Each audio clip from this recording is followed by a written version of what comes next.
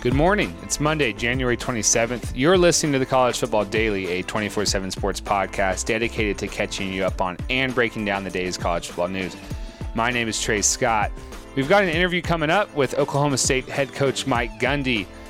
Why did we reach out to Coach Mike Gundy? Well, first of all, he's a great person to talk to, always has a good quote or two. But secondly, the other week on the podcast, we had 24/7 sports writer Chris Hummer on. Chris named Oklahoma State as one of the winners of the offseason, given that star running back Chuba Hubbard, who led college football in rushing, and star receiver Tylan Wallace, who was a Biletnikoff runner-up 2 years ago, were both returning to school rather than going to the NFL. So I'm excited for you guys to listen to our interview with Coach Gundy. Before then, though, real quick, and I know this is not an NBA podcast, but it is a sports podcast, and I'd be remiss if we did not touch on the biggest sports story of a very young decade, but in 10 years, I don't know if we'll get another one this big, this sad, this tragic, that Kobe Bryant, an NBA legend, was killed Sunday in a helicopter crash in Calabasas, California. Among those dead is his 13-year-old daughter, Gianna Bryant. ESPN reports they were on their way to a travel basketball game. Gianna was a talented basketball player herself. You're consuming this podcast. You've consumed probably plenty of sports news in the last 24 hours. You've read all the Kobe stuff. You've watched all the Kobe stuff. You've listened to people who actually knew Kobe or played against Kobe or with Kobe talk about it. But fourth all-time in scoring, 5 NBA titles, 2 Finals MVPs, 81 points in a game once. And just for so many people, a defining sort of enduring icon in sports and in basketball. And maybe you're listening to this and you once wadded up a piece of paper and threw it into the wastebasket and said Kobe, or maybe you're listening to this and you decided once you wanted to, kind of change numbers mid-career or whatever.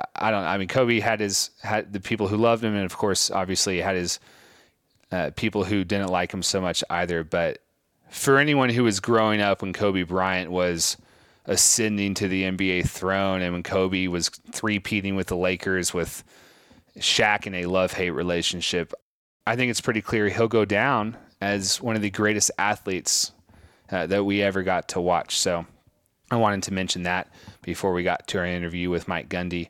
And here it is. You've reached Oklahoma State University. Please enjoy these classic music selections performed by the OSU Men's Glee Club, Orchestra, and Concert Band.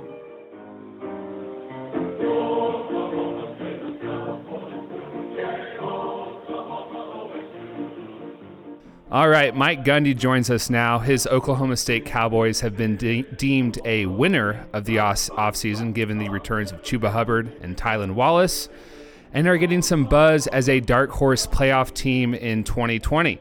Coach, how does that all sound to you? Well, I think it's awesome. We're very fortunate that we have a good group coming back, and they've worked hard. And I said this the other day. I don't know where I came up with this quote. It kind of popped into my head during some media interviews. But we've got a spot in the gate at the horse race at the Kentucky Derby. We got 9 months of training, so when those gates open, we can run hard and finish. But we got a lot of work ahead of us. But with all these guys coming back, a mature team, quarterback coming back, gives us a chance to definitely get to the post. I was going to ask you about your Kentucky Derby quote. How many times in your tenure have you emerged from one season and you already kind of know in January that you're going to be really good next year? I would imagine headed into 2011, you knew you had Brandon Weeden coming back. You knew you had Justin Blackman coming back. You were replacing Kendall Hunter with Joseph Randall, who got some run.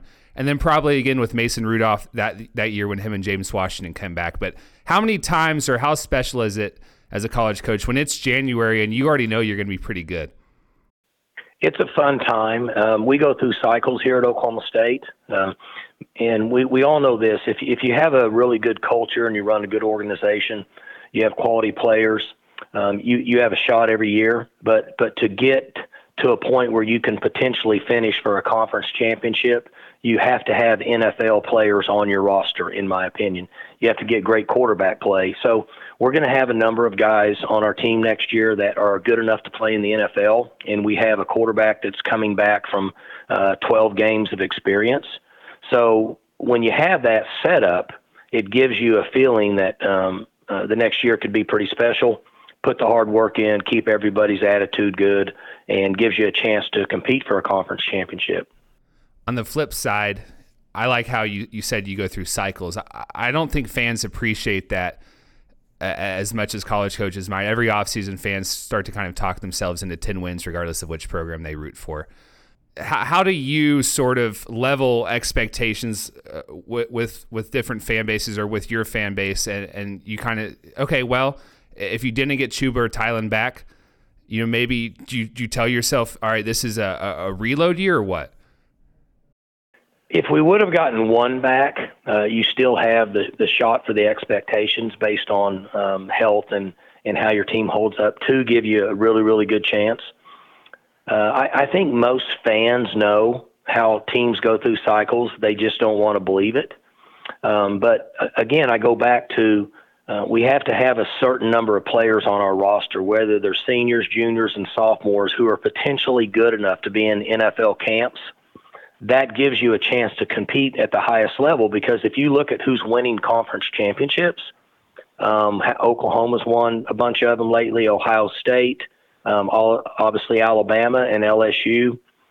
So those guys are playing with a number of NFL players on their roster. For example, LSU had however many in their senior class, and then 9 guys come out early. So that's a big number. It's difficult to compete with teams like that if you don't also have guys on your roster who are good enough to play in the NFL. Right. So tell me about those conversations with Chuba and Tylen. How looped in were you on that, and maybe how did you celebrate the news that they were going to return?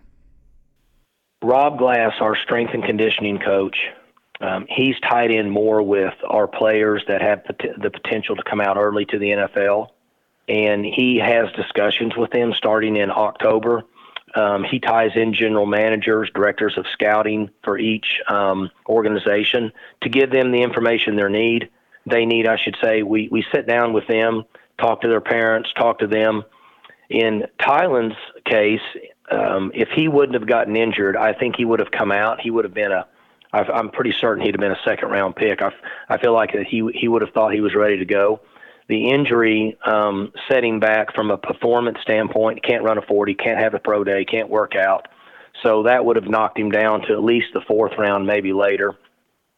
That discussion, even though it wasn't just a slam dunk, when we gave him the information, he was fairly certain he wanted to come back, which he did. Chubas went deeper because he was in a position that people really didn't know where he would go. Middle 2nd round all the way to 4th round, a dramatic difference financially up front in those rounds in the draft. What we told Chuba was, you're only 20 years old. You've only played 15 games in American football. You have a chance to develop yourself into a 1st, 2nd, and 3rd down back, which in the NFL, if you're a 1st, 2nd, and 3rd down back, you become way more valuable. So he had the most upside, in my opinion, of any player that we've had here deciding to return for another year. Have you ever just sat across the room from a player and been like, hey, man, you got to go? Sure. We did that with my suggestion with Whedon and really Russell Okun, who was the 6th-player pick, Blackman. When those guys talked about it, and they asked my opinion, which a lot of times they don't. In their case, I said, guys, you should probably just come out. And then they would ask a question, and I would say, for example, they would say, well, don't we have a chance to up our stock? Sure you do. You will up your stock. But I certainly understand if you're coming out, you're going to be a 1st-round pick. So in my history, I've always said if we know a player has a high percentage of being a 1st-round pick, he should come out. Sometimes you have guys that want to come back and finish school, like Russell Okun. He would have been a late 1st-round pick.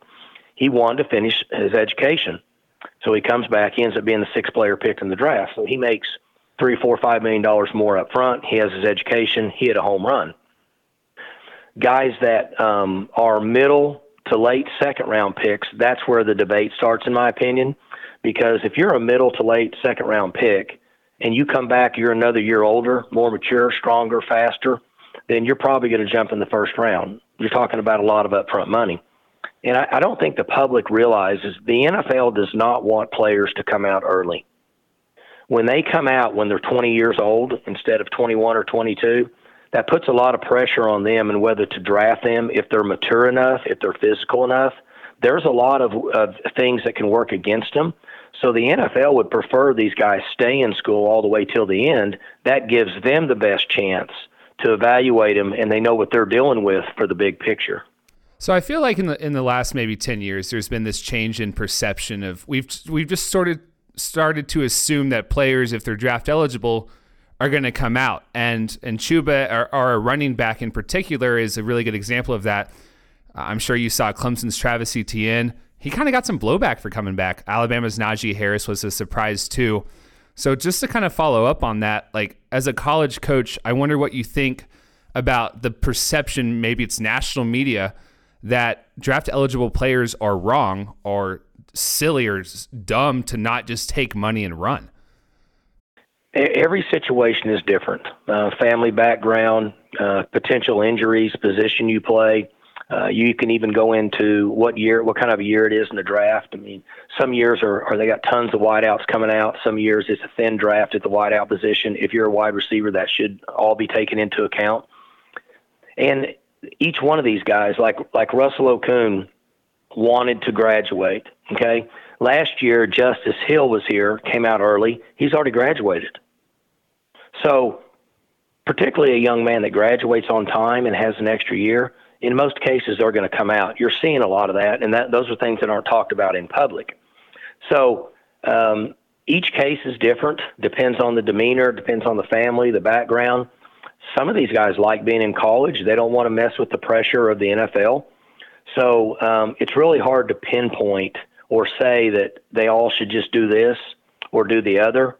It's just so based on their history, their background, and what they feel.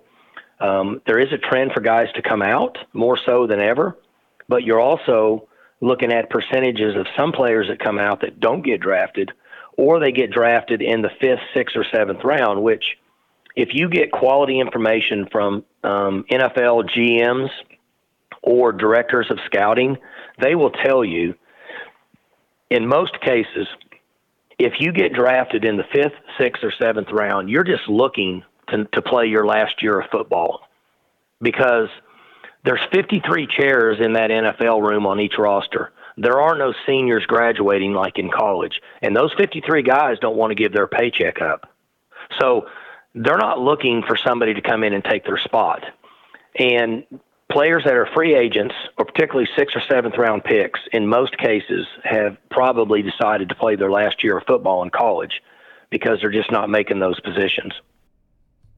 That makes sense. Coach, if a player went undrafted, do you believe he should be able to come back to school? Yes. I think they should be able to come back in an undrafted situation, because that means that team didn't burn a pick on them. Now, if you decide to go and you're the second to last player picked, then it's tough cookies because that team burned a pick on you. But if nobody burns a pick on you and you're a free agent, you should be able to come back to college because you didn't hurt anything. That's my opinion on it, because we don't want young people to make mistakes and have to live with it forever.